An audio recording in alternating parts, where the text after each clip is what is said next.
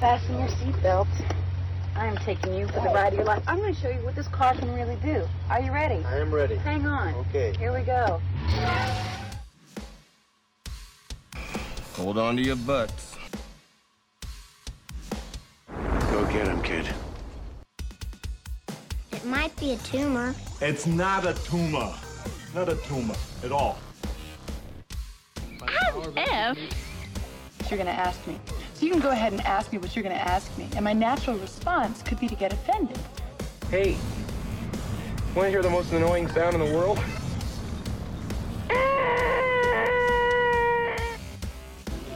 Yeah, well, you know, that's just like your opinion, man.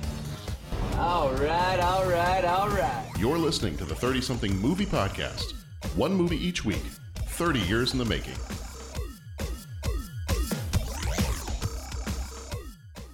That's right. It's the 30-something movie podcast. Your host, John Reed. And typically we are the 30-something movie podcast. We're going to jump into the world of 90s music and a book this time around. So very, very quickly, as I usually do with our movie episodes, we're going to spoil things a little bit. So we're going to talk freely about this book. And if you haven't read it yet, I'm really going to recommend that you go pick it up. It was so much fun to read, so much 90s nostalgia in there. And just, you kind of felt like you were along for the ride with the main character in particular, but it was so much fun.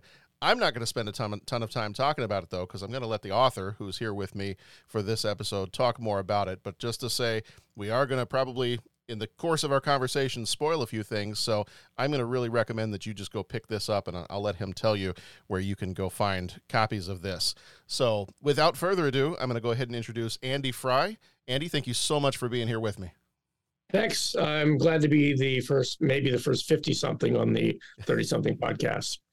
We had the only other author we've had on, we had several years ago, and I saw that he left a review in your book, was Kevin Smokler.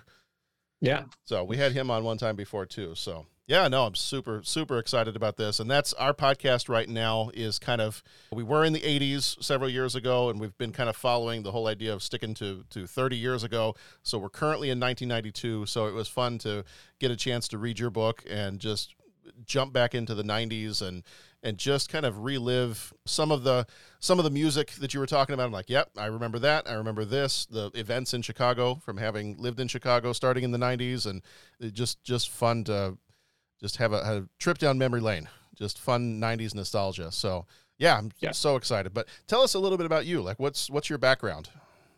Well, before I wrote 90 Days in the 90s, I spent a good decade or so kind of evolving as a writer. Like I've been professionally a writer, mostly on a freelance and project basis since pretty much let's just say about a decade, because it kind of came to fruition. Like it's when you have a hobby that you love, it's just something you always do, whether it's building model airplanes or trivia or, I don't know, quilting, knitting, dog training, whatever. I mean, there are certain things that we love that we've typically either we can't do them professionally or we don't even think about not doing them because we can't make a living doing them. But I was sort of dabble with writing all the time back in the 90s, very 90s things. My best friend and I, we had a zine called Suspect, where we got us into some shows for free, some media passes, reviewed some records, reviewed some albums, kind of talked about pop culture. And that was the thing that we did in the 90s. And then when websites and blogs came out, we did that kind of thing too. So that kind of all was under the radar. And by the time I got onto social media in 2009, when sort of everybody about my age now did, I just started kind of dabbling. And I don't know if you remember, like on Facebook, we'd write these things called notes. And a lot of times the notes was like, 15 things about me and my favorite food is, and one thing I just like, and we tag our friends and annoy the hell out of them.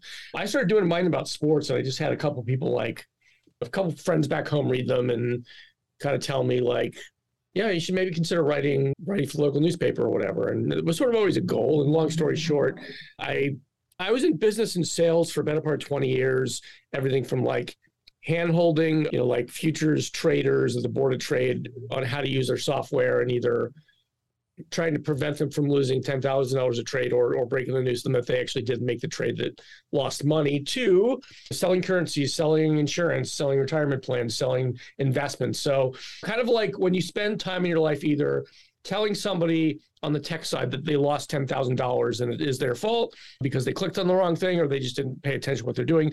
Or you actually ask people for their own money to like put away for retirement or to kind of whatever it is. Like asking an editor to review an idea, knowing that they may say they may never respond, they may shoot you down, they may say, "Oh, we already got that." Like then the fear kind of goes away. So in about 2009, 2010, I just started kind of building some relationships, pitching to some things, thinking like, if I get to write for the Chicago Tribune, a guest column, or ESPN once in the next 5 years, then I'm going to be cool with that. And I blew through that goal in probably about 9 months. I think I wrote let's say like within about a year. Anyway, I wrote my first piece for ESPN, Page 2, which was kind of like the weird sports news page, extreme sports, all that stuff, in July of 2011, about kind of an up-and-coming, not-so-famous, weird sport called fistball, which fistball sounds mildly pornographic, but it's actually like a kind of variant of volleyball that's played in Scandinavia and South Africa and Brazil,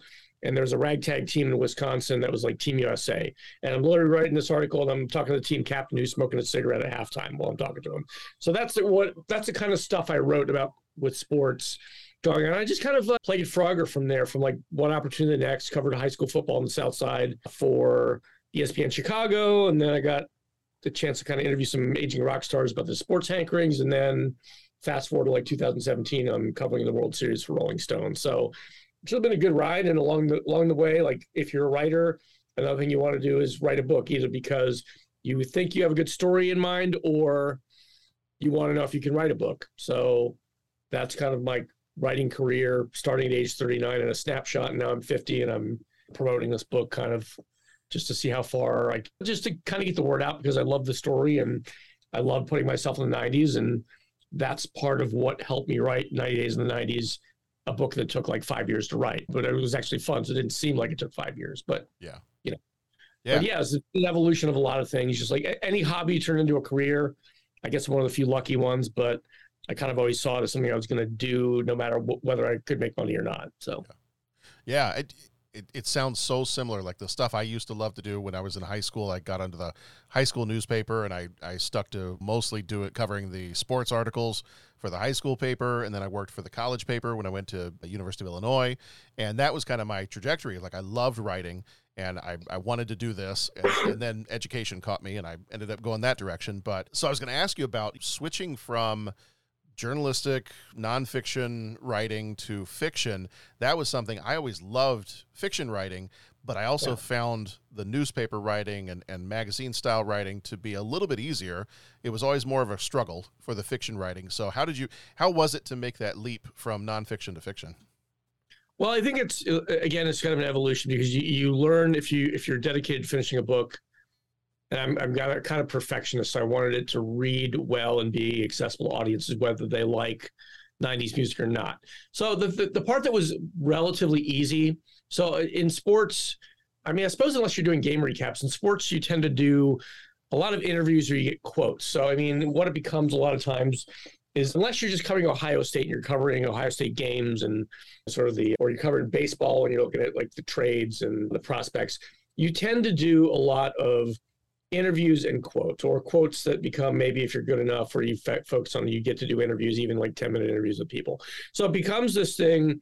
For me, it became this sort of, part-time job in doing character studies, where I've gotten to, so now like the last 3 years for Forbes, I have publicists coming to me. I get to interview some really great, not because I'm special, but because I built relationships. I got to interview Lindsey Vonn. I got to talk to Tom Brady for 8 minutes back in January, which was a great little interview. And, I got to talk to Shaquille O'Neal, and then also like Paralympians, like Melissa Stockwell, who lost a leg in Iraq and, fighting for her country, and David Brown, who's a blind sprinter, which I can explain that to you, but basically like talking to him last summer before the Paralympics. Like I'm talking to this guy who, and it wasn't, so what's it like to be a blind runner? It's like, so tell me about the Paralympics. And he's like, yeah, I'm just out there to execute. I'm going to dominate.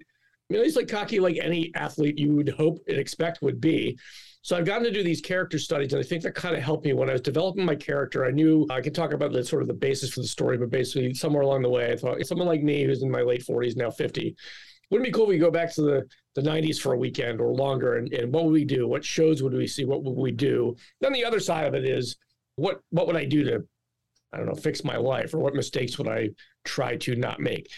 But you got to craft characters. So she wasn't me. Darby's not me necessarily, but I crafted a character that you sort of hitch a ride with and follow her journey. And then she's got quirky friends, and the whole spending time interviewing athletes and asking questions that the answers I get are not what I predicted, or I ask an open-ended question about X and I get Y. That probably helped me sort of think about what people would say and sort of think, if Darby hates the holidays, why is it? Is it because her strained relationship with her parents? Is it because something happened? Is it just because she got screwed on Christmas presents because her birthday is the same month as Christmas, or who knows?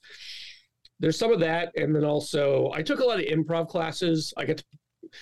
I'm with a group called The Disappointments. We've pretty much performed up to the pandemic at Second City as a guest group. And it's basically me and a bunch of millennials, and I'm the producer. When you learn improv, you take improv classes, the first year of it is killing bad habits. So you're not standing on stage with another scene partner going, well, so what are we doing? What are we talking about? You kill the bad habits and you learn how to speak naturally as much as you can, at least if you stick with it. So those two things, kind of the character study, and then sort of not making the mistakes of, dabbling in dialogue that's not realistic. Just kind of keeping conversation like we are now, I hope. Those two things helped a lot. And the rest of it is you make discoveries, and you have a plot and you want to make the plot work. And then you talk to editors and literary agents who are like, well, you got this thing going on. That seems cool. You need to turn that up, or this doesn't seem reconciled. How do you go back and edit and think about how you're going to fix that? So it was an evolution. I mean, the first year and a half, I didn't know what the heck I was doing. I knew what the plot was. I knew what the themes were. I wanted to work in music and Chicago and drinking culture and going to shows and concerts and all these things that I finally found a way to kind of drop in there without it being overbearing. So all those things, you just kind of, if you stick with it, you learn your way to do it. Then luckily I've had some means to hire an editor to kind of guide me here and there. And then 5 years down the road, I ended up with a product I was pretty happy with a great cover on it too. Yeah. You mentioned a second ago about kind of the dialogue, and that was something that in reading the book, I'm like, it feels like I'm back talking with a group of friends about our favorite movie, our favorite album, and you mentioned kind of wanting that to be something that flowed naturally. And that was something we've had folks that have listened to our podcast for a while have said, I feel like when I'm jogging or I'm in my car, I feel like I'm having a conversation with you guys, even though I've never met you at all. And that was kind of like in your book, as I'm reading the book and interacting with these characters, I'm like, this takes me back to when I was in high school in the 90s, and we're sitting around talking movies, talking music, talking sports, the Bulls at the time, so the dialogue was so natural, and it really kind of took you back to hanging out with your friends. Well, good. I hope so. Yeah. And the cover too. You mentioned the cover, and the folks listening can't see it, but I can see it right behind you. We can tweet out a photo of it so they can see it. But it's an awesome cover. Yeah, so I published it through Atmosphere Press, which is an independent publisher in Austin, Texas. And I don't know how Penguin and Scribner do it, but I mean, when you work with a little publishing house, you go through the editing and all that stuff, and then with them they assigned me a graphic designer or an artist. I'm not sure what his title was, but he said he was based in Brazil. He was like a freelancer who's based in Brazil. He said, I think he said in his bio, it says, my name's Ronaldo, I'm from Brazil, but I don't know how to play soccer, so don't ask me about it. But I think it seemed like if you didn't read the book, he went through it pretty deeply, and he came up with 3 covers, and one was this one with the L train on it, or like a train that looks pretty damn close to an L train. It's a little bit comic booky, and it's, I think, the bright red, like fire truck red cover with the lightning bolts. So anybody listening, go to 90days90s.com, or if you look it up on Amazon. It's this, I like high wavelength colors, and when you go into a bookstore, a lot of them are, a lot of murder mysteries. They're like black or white or gray, or the stereotypical romance book has shirtless Fabio on the top of a horse with rainbows shooting out of his butt or whatever. This one really, I felt like stood out and kind of did justice to the theme, if not the plot. I didn't have to explain that there's a train involved, because you can see it right there. The time travel mechanism is a train. And then also, when it came out with 98, I kind of, actually Kevin Smokler was sort of the one that, when this was called something else, he said, I like 98s and the 90s, that could be a better that could be a good title. And eventually I kind of relented to that and thought, okay, he knows what he's talking about because he's written a few books. And then I just kind of added on the end of the kind of like a subtitle, a rock and roll time travel story, so people would know, but it was about time travel and rock and roll if they didn't read the synopsis, just to kind of throw it out, hit people in the face with everything at once. It's kind of the way I like to do it, I guess. Yeah. Where did you land on? So for your, we talk movies, so we talk a lot about like Gremlins and movies that have rules and time travel, especially sci-fi time travel. It's always got to have some kind of rules to it, and some nerds get real sticky about their time travel rules. Did you what influenced you? Like I was always a big fan of like Quantum Leap and some of that stuff, and Back to the Future. What kind of influenced you when you were coming up with how am I gonna fence this in so it makes sense, but we got some rules we can follow too? Well, to me, the time travel was always meant to be incidental, so that the stronger themes are music, the 90s, personal growth, and sort of going back to your nostalgia, go back to your past. I remember when I was first querying this, so it's about 2019, I went to both that year. I went to both the San Francisco Writers Conference in February in San Francisco, and then the LA Writers Conference out in kind of like the outskirts of LA. And I kept getting like, this is great, I like this, send me a copy, but it's time travel light. Or if I had a literary agent who was like really into sci-fi, it was like sci-fi light. This is a little bit too sci-fi light for me. If it was more sci-fi, I'd take it. And so I just thought about that. Also at San Francisco, I went out to dinner with some other writers, some of whom had a couple books, some of whom were just trying to take that idea that they've had for 10 years. And we're all talking about our books and stuff. And somebody asked me to describe my story. I do. And there was another guy from Chicago. I don't remember his name, but he's like, oh, it's like that Woody Allen movie where the car pulls up and they go back to the 1920s. Oh, yeah. I'm like, I hadn't seen that Midnight in Paris for a couple of years. And I mean, probably in the back of my head, I tried to avoid time travel movies while I was writing this. But I thought, yeah, because that's like a good example of there is some time travel. You don't really care too much about how it happens, but obviously there's a rule and you stick by it. And then you kind of, you don't really overanalyze it too much. So for the rules, I just decided that there was a couple things, that I had to kind of nail down, that this time travel train. So staple to this, I remember the 90s is when so you were in high school, I was out of college, newly out of college, working at a company. And I remember when we went from like the small company I worked for having one AOL address to like everybody in the place gets their own email. And then within about a month, you start getting like all these urban legends and all this stuff that comes, trivia, Nigerian princes, pass this email on, it's a Microsoft usage test. And, oh, my cousin just got a $10,000 check from Bill Gates. Like all that nonsense came up as soon as everyone was digitally connected. So the urban legends piece of it, kind of, I utilized that one to sort of have Darby, maybe she's heard about this train called the Gray Line that goes in the past. She never really paid attention to stuff like that. As it turns out, without too much of a spoiler, they're a Gray Line stop under her record store. And then just that it allows you to sort of suspend disbelief in that you're in this land that's like things are a little murky and hokey and urban legends exist. And the way that this train, I have a whole chapter where I lay, and you probably read it, where I lay out all the rules. She kind of discovers the rules when she discovers the train line, and she's like, what the hell, man? Like, what's going on here? This thing is real. I guess I better jump on the internet and research this thing. I felt like when I watched the movie yesterday, the movie about where the guy goes and the Beatles never existed. Yeah. There's a scene where he goes to the internet to look up the Beatles, like, because nobody's heard of the Beatles anymore. And that kind of validates. He starts trying to like Google Let It Be and like all. Yeah. And he Googles the Beatles, and the only thing that comes up with Wikipedia and like a picture of a bug. So I felt like that was a natural thing that we would do nowadays if we discovered that the Eiffel Tower disappeared tomorrow and nobody remembered it. You'd probably go to the internet and be like, well, it's got to be there. Like, I'm going to check the internet. It's going to be there. So she finds out the rules through her internet searches, which are pretty brief. I don't spend more than about 5 or 6 pages on that. And then she, put one of the overarching themes is nostalgia. She's a 50-year-old person or 49 or so. She owns a record store with a bunch of, one's kind of like, ironically cool, uncool nerd record store worker. And another guy's a black metal head. And then there's Spacey, who's kind of like the one who really stokes her nostalgia, who's kind of like, imagine Billie Eilish working in a record store. Like, she knows everything. She knows the music. She's got the street cred. And she starts pushing Darby's buttons, and Darby just decides, all right, well, I got this record store, and I've got a train stop to go back in the past below my record store. I'm going to see what happens. I'm going to go take a trip, and I'm going to follow the rules. And then she ends up leaving to go back to the past on the exact day that she left Chicago in 1996 to piss off and start a new life in New York. So the rule that exists there is that she comes back the same day. It just so happens I craft that way. So nobody knows that she left except that her hair's a little different. They thought she got her hair cut.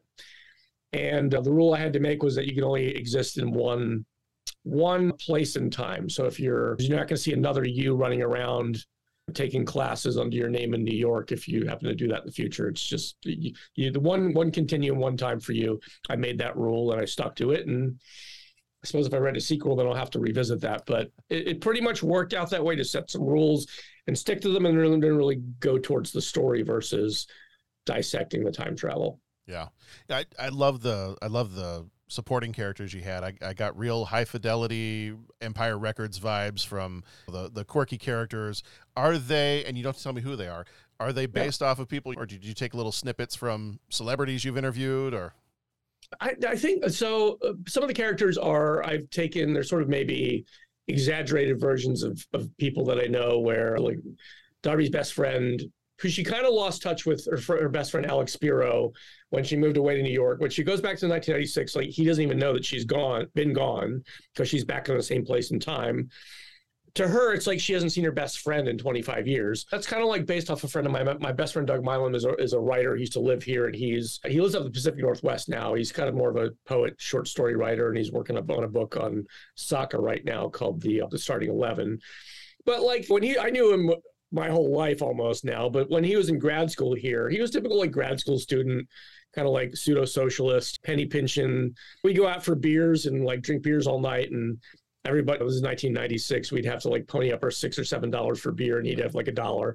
So I kind of took some of those things and just exaggerated them. And we have a funny friend who's kind of like the other friend they went to Europe with, named Rye Guy as the character, who's just kind of an asshole. But like the friend that I took notes from, he's not quite that bad. I just kind of took the way he jokes with people and like turned it up 1,000%. So and I think that works for characters. If you've got somebody who is like, think about Stifler in American Pie. He's the rich kid with the super hot mom who just has no self-awareness, and he's extremely good looking and extremely obnoxious. And then also he's kind of stupid. When he does stupid things, he does embarrassing stupid things to completely humiliate himself. And then he's not even self-aware enough to know that he's humiliating himself. So all the parts of his personality are turned up 1,000%. And you don't have to do that with every character, but I think it helps when you're doing kind of a comedy-based thing where you want people to lighten up and laugh at the jerk from high school that you knew, the jock, or at the idiot of the poetry slam who's just a little too pedantic. You turn up those attributes, and that helps a bit. So yeah. Do any of them, because one of the, like you said, one of the big themes is the music of the 90s.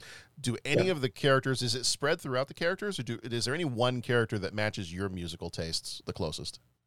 I think Darby probably, Darby, the main character, probably does, although she's a woman, so she's got a little bit more interest in like Ani DeFranco, and there's a artist here who's up and coming named Nino. If you haven't heard her, check her out. She's kind of like a little jazzy, a little hip hoppy, whereas I'm personally a little bit more kind of 80s alternative and 90s indie rock, and we all have our preferences. But I guess what Darby and I share is we both think that 1990s Phil Collins doing the movie score, touchy-feely, weepy song that goes number one is garbage, and we're going to let people know that we think Phil Collins sucks. Yeah. And like, I like 80s Genesis, but I don't want to hear like the Lion King Part 2 theme song.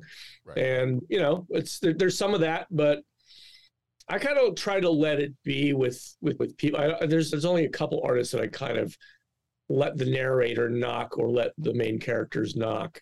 By and large, I mentioned there's probably like 250 different musical artists that I mention or name drop or make reference to in conversation, or just the musical part of this.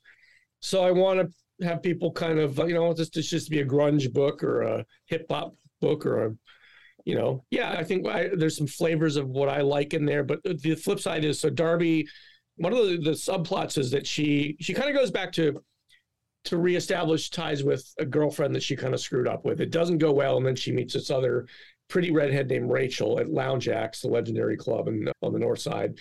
And Rachel is, I kind of pictured in my mind like what's her name? The red-haired actress Jessica, or drawing blank on her. What? Chastain? Yeah, Jessica Chastain. So picture her in like a leather jacket, and she's really into hair metal in the 90s. So it kind of challenges Darby's music snobbishness a little bit, which is another thing I want to play with. So there's that. So there's all kinds of people with all kinds of tastes, and they sort of coexist and talk about music and joke about it, but it's not the only thing that they do. However, I think it makes music important if you want to. So the last thing I'll say about this is, like, on the weekend, sometimes I have a little booth at an arts. There's like a little art, like a farmer's market for artists. And I think I'm the only author there selling a book. And the people come up and buy the book are the people who would naturally come up and buy the book. Lincoln Square is a lot of 40-somethings. Some have kids, some don't. They love music. They remember Lounge Acts. $20 for a book is not, when I sell it there, is like not, it's not even an issue. And if there's a book about the 90s music, they're going to buy it. So it's like, oh yeah, I'm going to get one of these. It's not even a question. So maybe I wrote for that crowd, but I feel like I also serviced the themes enough so that anybody, I hope, anybody who likes pop culture of any type in the 20th century can also enjoy it too. Yeah. Yeah.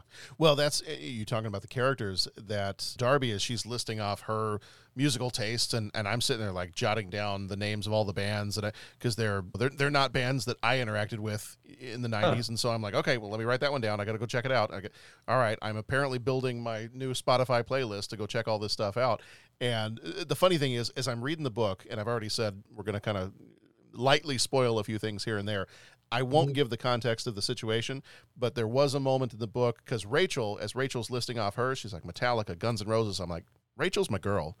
Rachel is my girl here. Like, that's my it's like Cult and Motorhead. And right. That's my stuff. So then I think at one point there's a moment where Darby turns to Rachel. It's the end of one of the chapters, and she goes, "You know what? I always hated your musical taste." I'm like, "Oh, Darby, don't do that.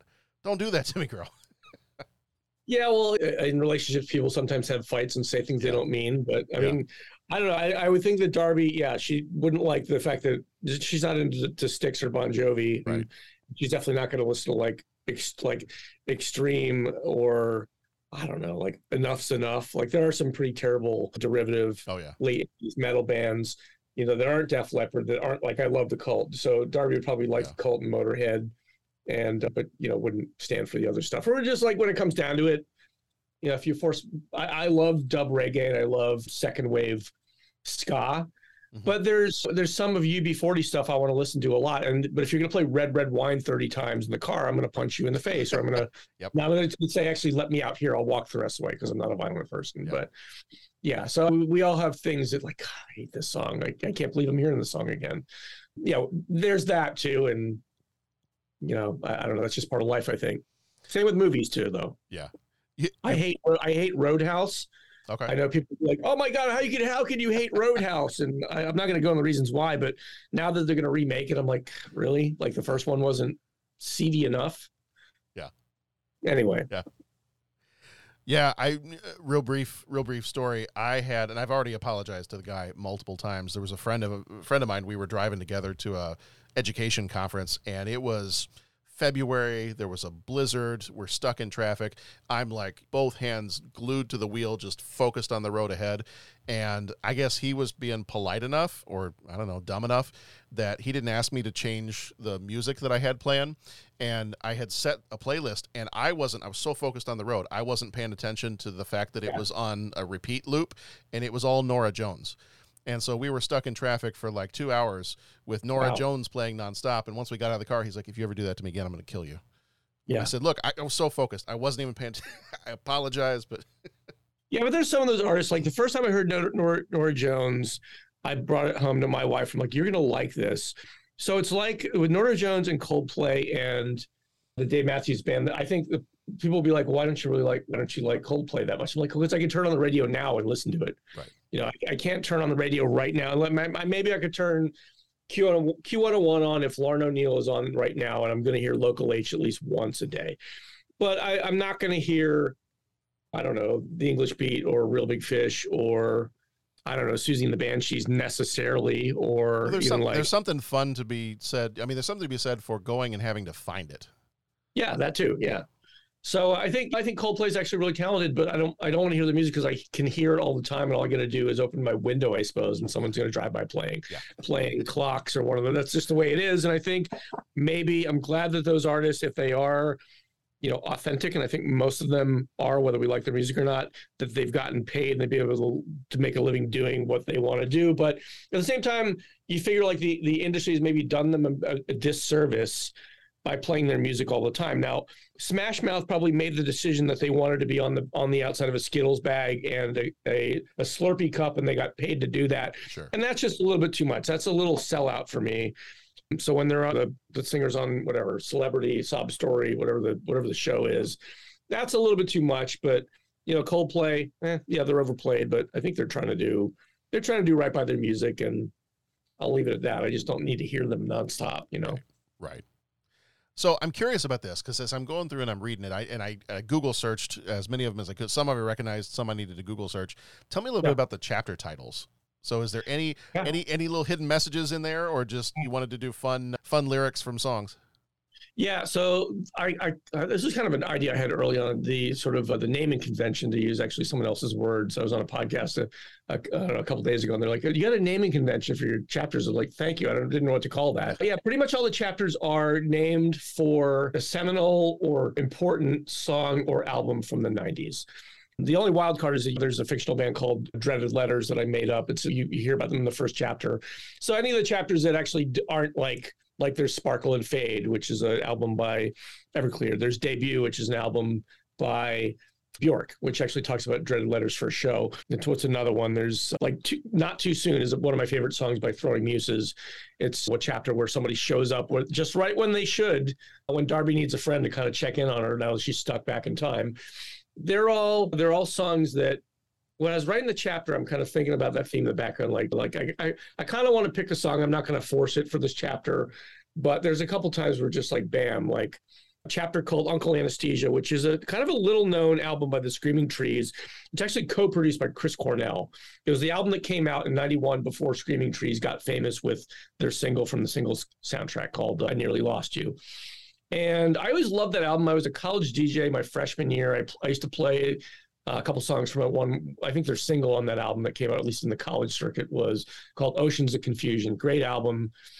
And there's a scene where, so Darby, the ways that she gets a record store is she lives this life in New York. Her career is falling apart. Right when her career is falling apart and her fiance ditches her and breaks up with her, her favorite uncle, who owns a record store in Chicago, dies. And so he wills her the record store. She's feeling bad enough that she didn't keep in touch with her uncle. That's one thing. So, of course, when she goes back in time, she's kind of apprehensive about dropping in to see her uncle because she feels bad about, and maybe this is just some way some people would be. She kind of didn't talk to her uncle, and then he died. She felt bad about that. So eventually she does kind of get the courage to go back and see her uncle, Uncle Martin, when he owned the record store. And at the same time, she had just broken up with Rachel, or something happened awry there. And just the title of that album just popped in my head, Uncle Anesthesia. I'm like, she's kind of feeling bad and feeling pain about breaking up with her girl, and then she's visiting her uncle. So I got to use the title of that album, and it just kind of worked out that way. So there's a few where it's obvious, and I didn't want to use ones that were just sort of like, I didn't want to use like Blood Sugar Sex Magik as one of the, because there's some that I think just would be a little too obvious. But for someone who is enthusiastic about either 90s music or like the kind of person like I think you and I are, where we would go check out something that sounds interesting. Someone mentions a band that we kind of heard of that we don't know to, we'll go to Spotify or go to the record store and look them up. That's sort of the impetus there, that, there is a music theme. Yeah, I also kind of think like if someone ever does a Wikipedia article on my book, I'd like them to kind of talk about that. That's kind of the thing that Wikipedia nerds would explain in a Wikipedia article. But that was fun to do, and I felt like it gave it a sort of a unifying quality of that everything about this. The whole book, the book isn't just about music, but everything about it is involved in music, and that was just sort of something I wanted to play with, and it worked. Yeah. It really made me think of, I always think that I get some of my musical taste from my dad. My dad always had pretty eclectic taste. He would buy totally random stuff. When we lived in England for a few years, we'd go to the Tower Records, the massive Tower Records in downtown London, and he would just randomly, he'd look through the stacks and just randomly grab 5 or 6 CDs. He's like, this looks cool. Let me give that a try. And some of it was like Barcelona, the Barcelona Tribe of Soulsters, and it was Billy Joel's new album, and it was ZZ Top, and it was all this grown up in Texas too. And so every time I'd go down to Austin, one of my favorite music stores is Waterloo Music Store down there, and I make it a habit in honor of my dad, who passed away a few years ago. I go down there and I'm like, you know what? I'm going to find some stuff that does not fit with my usual musical tastes, and I'm just going to try some stuff out. And that is the most fun to me, is when you discover something, because I might buy some of them and be like, there's a song or two that's on here that's good, but then I'll find something I'm like, nope, this is the new rotation in the car for a while. Yeah, I think that we had to do that in the 80s and 90s. You had to take chances. I remember I was telling my son this a couple of days ago that I remember I was in New Orleans for my spring break in 1991, freshman college, and I went to a record store. I feel it was like a chain that doesn't exist anymore, like Coconuts or something. It was brand new. You could put on the earphones, listen to it. And I remember watching like a clip from the first Pearl Jam single, which was Alive. Yeah. And I see it's on a small screen. I see Eddie Vedder wearing flannel, kind of jumping into a crowd, and I'm like, oh, that sounds cool. Like, I don't know who this Pearl Jam band is, but like 6 months later, they're one of the biggest bands in the world. But before that, I'd have to go to a record store, and I would just be like, all right, the Pogues.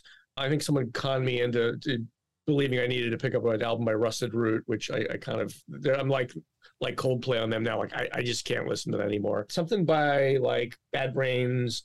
I feel like I picked up like a Joan Osborne disc, and then like in the $1 bin, I got a disc by the Millions because I knew one song by them. And the Millions kind of sound like Rush. They're from Nebraska. I don't think they ever did anything. Like, I don't know if they ever even came to Chicago, but like I know their sound. And for the $40, it was like my grocery money, and the $1 for the $1 disc by the Millions. I had enough music to listen nonstop for like a good week solid. And like you're saying, you pick up what you like, and you kind of feel bad that you bought an album for $16.99 or whatever it was that had two songs that you like. But I guess because of Spotify, and I do pay for my Spotify subscription, like we don't have to do that as much anymore. And I still go out and buy CDs, and especially when I'm at shows, I'll buy I'm going to see L7 and Mama this fall. I've already got some of their CDs, but I'm going to buy one, or I'll buy a T-shirt. Even though I have one. That's what you got to do to keep your favorite bands in business, I guess. Yeah. So I got to ask you for anybody who hasn't read the book, I'm going to give maybe a major spoiler here for a second, or maybe I can just ask it this way. Feel free to spoil as much as you want to. Yeah. Was there ever a different ending to the book? In all your drafts that you did you ever end it differently? I don't think so, because I did have the idea that the beginning and the end begin in the present, and I didn't want to get too much into, well, what if something changes in the time travel continuum and then you like majorly mess up your life? I kind of wanted, it was sort of the opposite. So I think the way that we look at life, we look at stories like Back to the Future and I don't know, Bill and Ted's Excellent Adventure, is that they go to try to do something right, and they almost screw up their existence, and they almost like either make themselves not exist or something happens. And I wanted Darby to kind of be in the past and not really, because of my rules, she wasn't affected by time as much. However, what she finds is that, so her life in the present in the beginning of the book is all about trying to make things better, trying to sort of this thing that we have, I think maybe Generation X, is that we're very self-aware about authenticity. We very much were told a million times that we're going to be the first generation that doesn't make as much money as our parents, and life is going to be worse for us. I don't know if that's true. So we always kind of thought that, well, whether I'm rich or poor, I want to use this one life to kind of do what I think I should be doing. So maybe some of us overdid it, that we were constantly, to use the Indigo Girls song, we're always trying to get closer to fine. What she finds is that if she kind of stopped trying to do everything, trying to make the grass, if she stopped with her grass is greener mentality for a minute and enjoyed life, she realized that things would work out the way they were supposed to. So I don't know, maybe that's a bad lesson. You go back in time, and then after you've kind of screwed up your life, if you go back in time and just roll with it, then things work out. But I wanted it to be about, in part, Darby actually, maybe to kind of answer some of your question is, when I first started, Darby was just like a male protagonist. And I decided to change it. I had an epiphany walking around with my dog one night late, I think the fall of 2020. And I kind of decided, or had this eureka moment, that after 4 years of Trump and Me Too and George Floyd and all this other stuff that was happening, that maybe the last thing that people want to read and the last thing that publishers and agents are looking for is a story about a middle-aged white guy who wants to go back to the past. Maybe that's not where I need to go. And I thought about the fact that you can look at my articles on Forbes. I mean, half of the athletes I write about are women. So it kind of comes natural to me to at least to sort of character study women and to understand them as I treat all the athletes like athletes. I don't talk about Jenny Finch being a woman athlete. She's an athlete to me. She's a professional athlete. So I took that approach. Darby's kind of the same character, still a music lover, still has commitment issues and things. So it was actually kind of that middle part that changed, not the beginning of the end. And sort of her rooting out her grass is greener mentality about everything and just kind of chilling the hell out.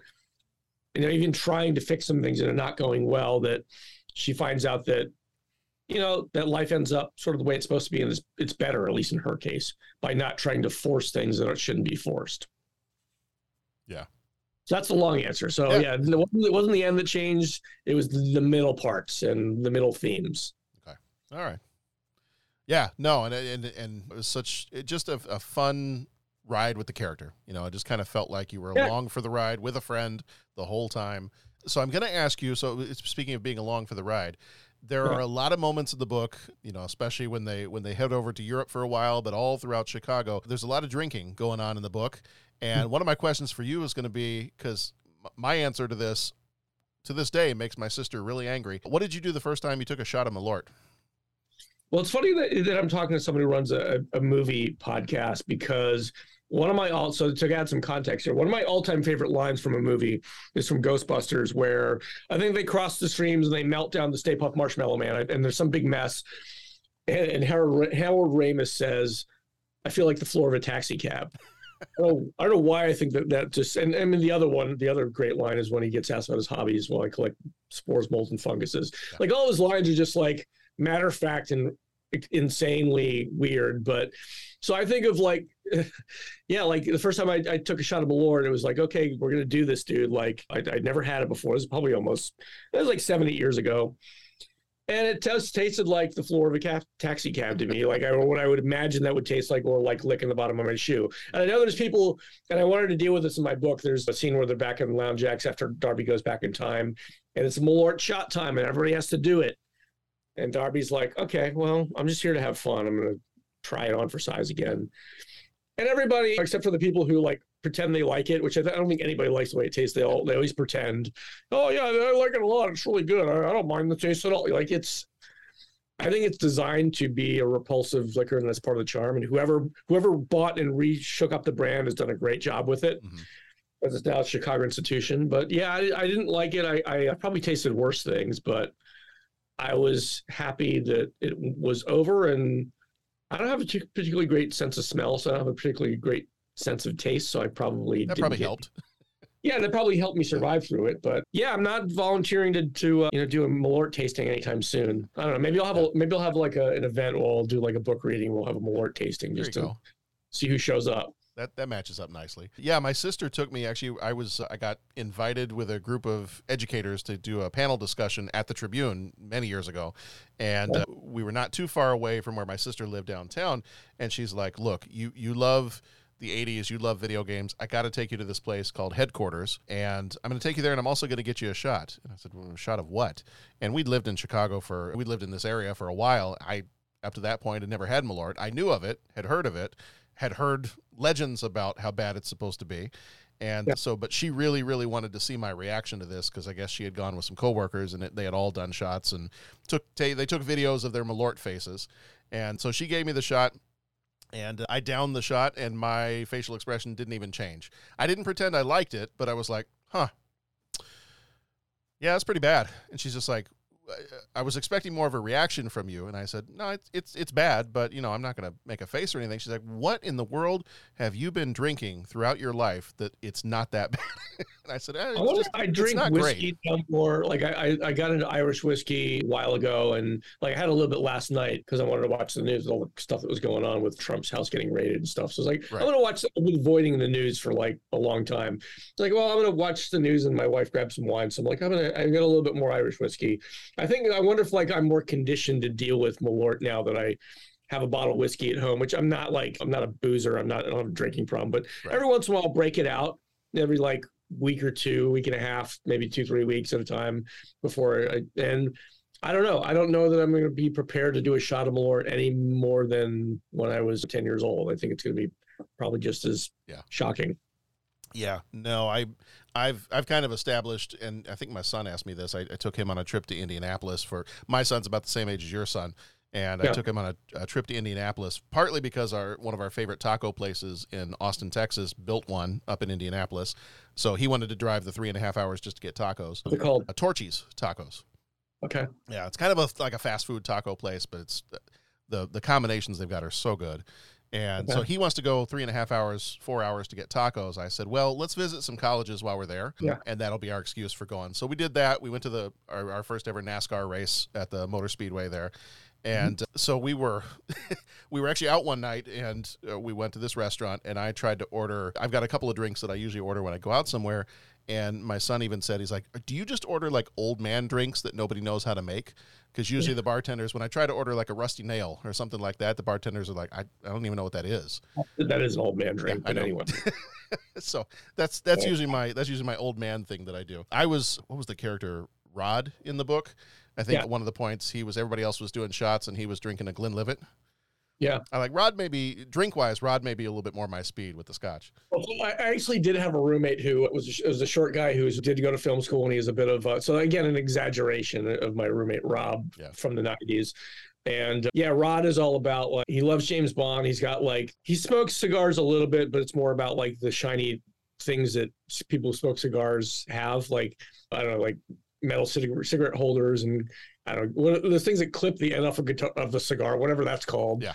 Mont Blanc pens. They always had like nice suits, and I kind of took that character and turned it up. And I think one time my roommate dated a woman who was like significantly taller. So like then I made all of them, all the women that he dates, supermodels basically, even for Chicago, and that was fun. So then I do have some friends who are like, I could care less about scotch, but I mean, I think it's fine. And I did have a friend who bought me a bottle of Glenlivet for I think my 30th birthday. It was a while ago. Yeah.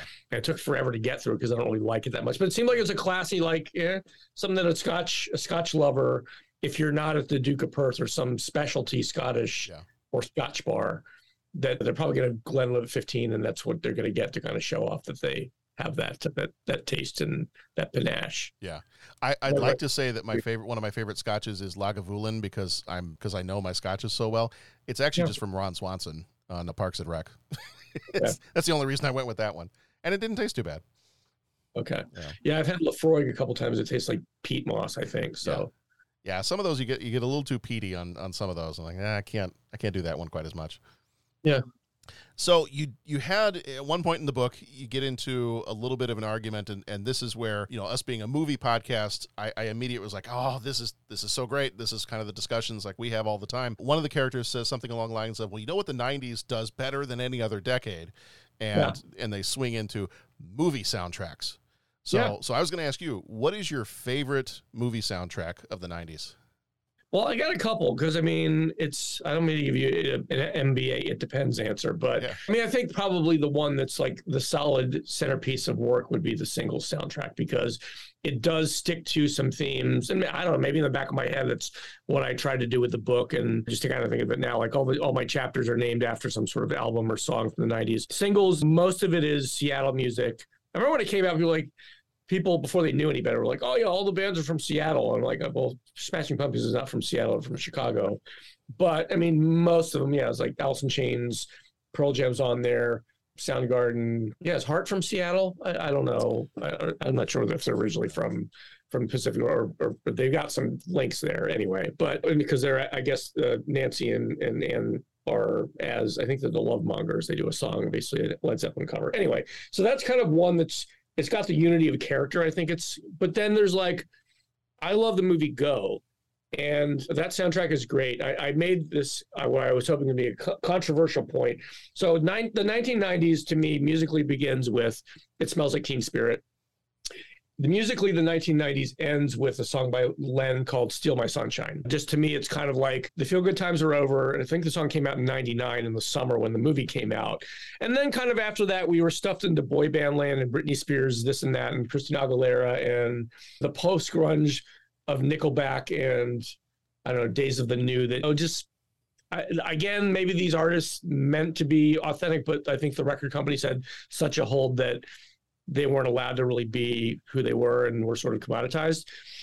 But the Go soundtrack to me is like, because it has that track and a couple other really good ones that are kind of lean techno or dancey, I think that one's a really good, fun one too. It's kind of more lighthearted, whereas Singles is a little bit more, let's put on our grunge and kind of let's grab our whiskey and be serious and listen to it. Let's everybody shut up. We're going to listen to the album and just like book club, we'll talk about it afterwards. Yeah. So those two I probably stand up, but there's other ones like the movie Sliver, not a great movie, has a pretty good soundtrack. There's one of the Verve's first song is on there.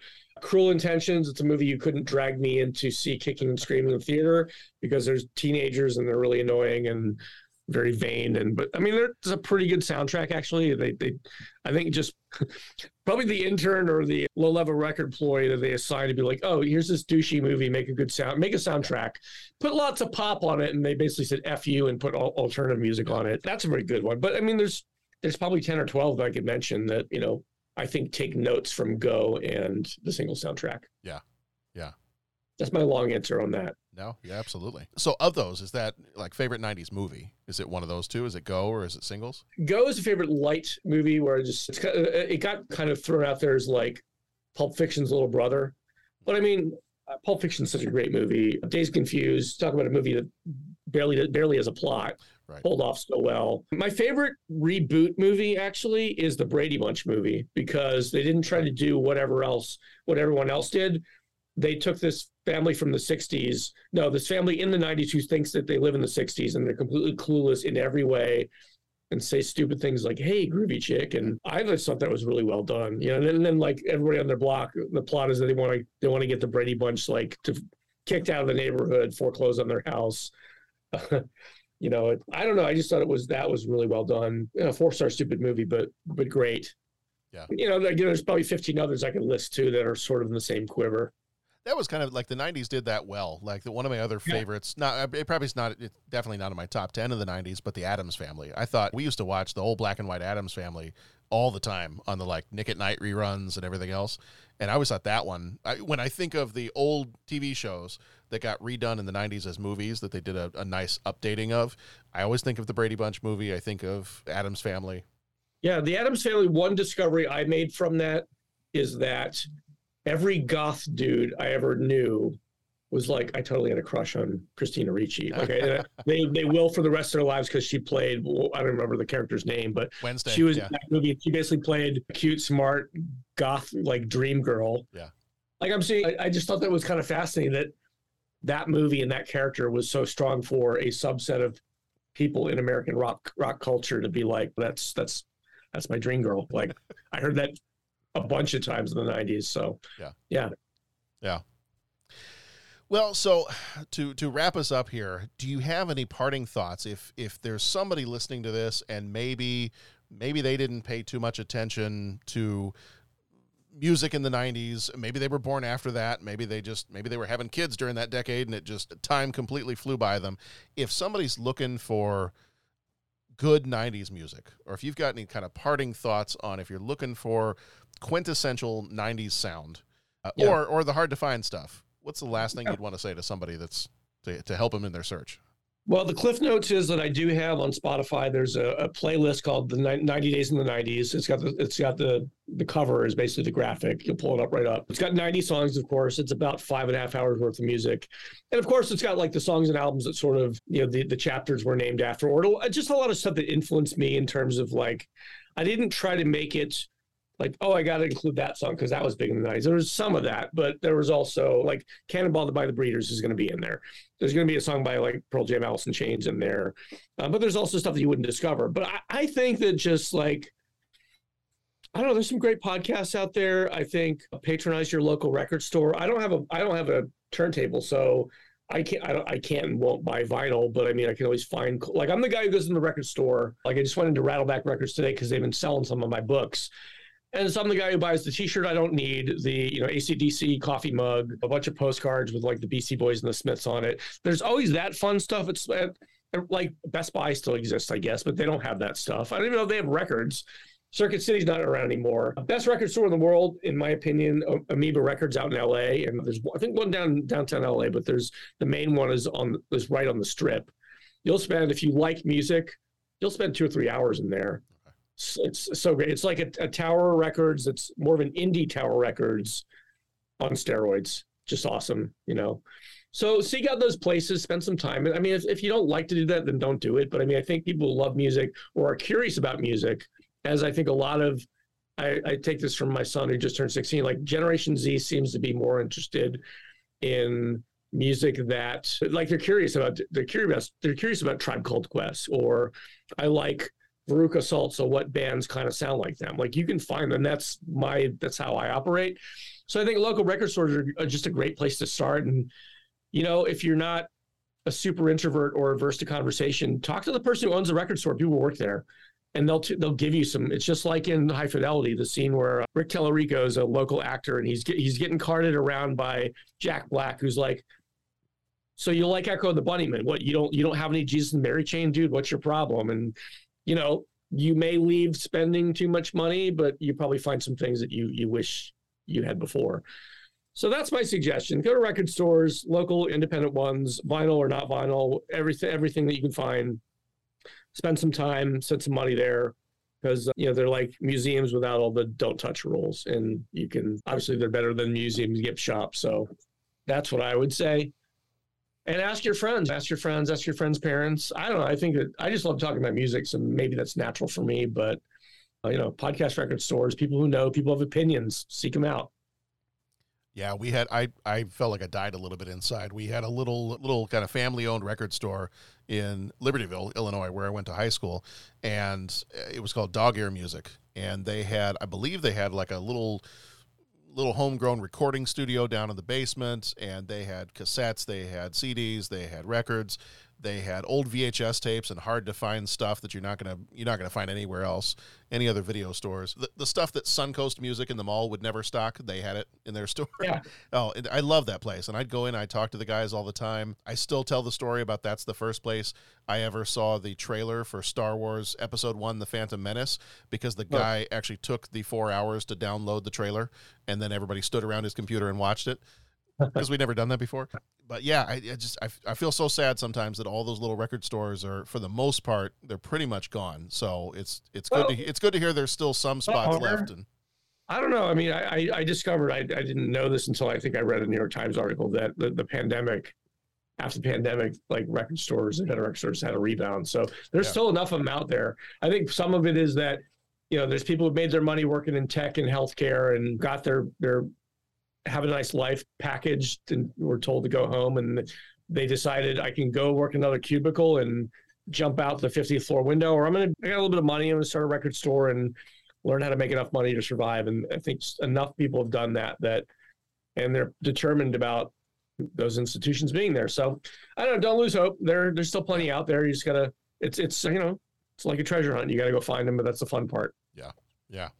Well, Andy, thank you so much. Like I said, I had a lot of fun reading your book, and it is the website you got is www.90daysinthe90s.com. Where else can people go to find your book if they want a copy of it?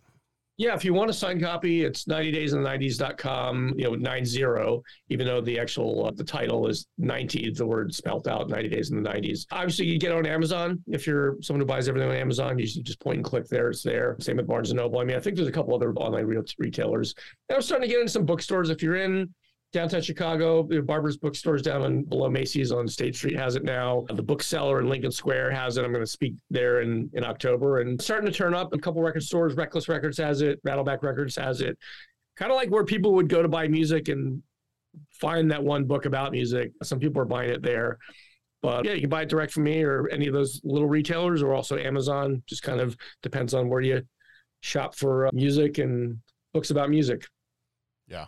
No, so awesome. So go pick it up. If you're local here in Chicago, go to one of those spots and pick it up, or pick it up on the website as well. I know we've got a lot of listeners around the world and around the States. So, you know, and a lot of people who are going to totally dig the love fest of 90s music that you got going on. It just, all the references you drop in there is just like I said, I was frantically scribbling a list of, I got to find this, I got to look for this. Like, oh, I forgot about that. I need to go, I need to go update my Spotify playlist.